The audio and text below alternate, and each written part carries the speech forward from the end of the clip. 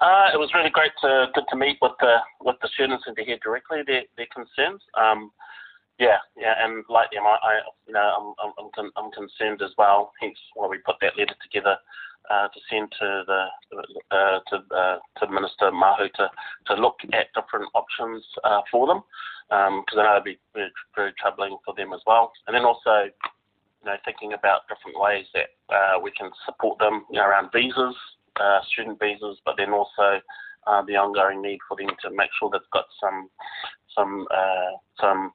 funding to actually to support them as well. Why do you think New Zealand doesn't make a big enough dance about West Papua? People from West Papua are Indigenous peoples. New Zealand has signed the United Nations Declaration on the Rights of Indigenous Peoples. We've declared that this is very important for us and Aotearoa as well. Aotearoa is a Pasifika, is a nation within the Pacific. There are those connections to the Pacific, and then of course the wider Pacific as well, and that is West Papua is as well. So there's that geographical connection, that connection with Indigenous people's rights, and what that means in terms of our place here in the Pacific as well.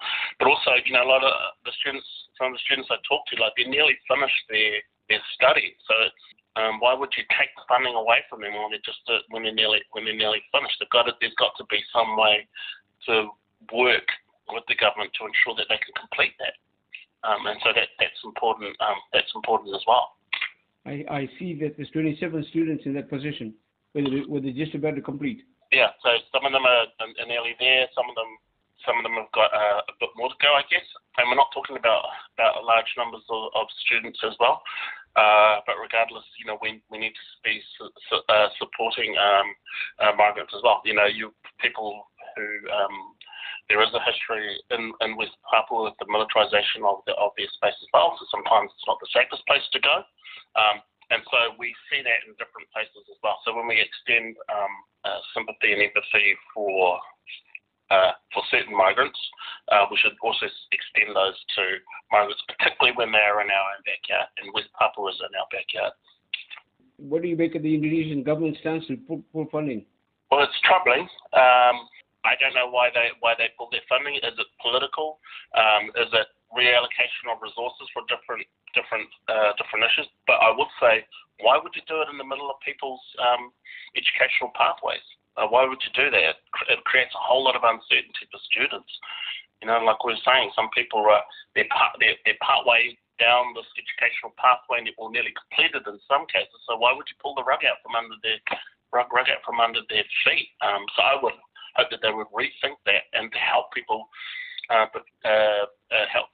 students to actually transition, to get that work done. The only response I've been given from the Indonesian embassy is a letter stating that they were repatriating students who had failed, who weren't doing well in their studies.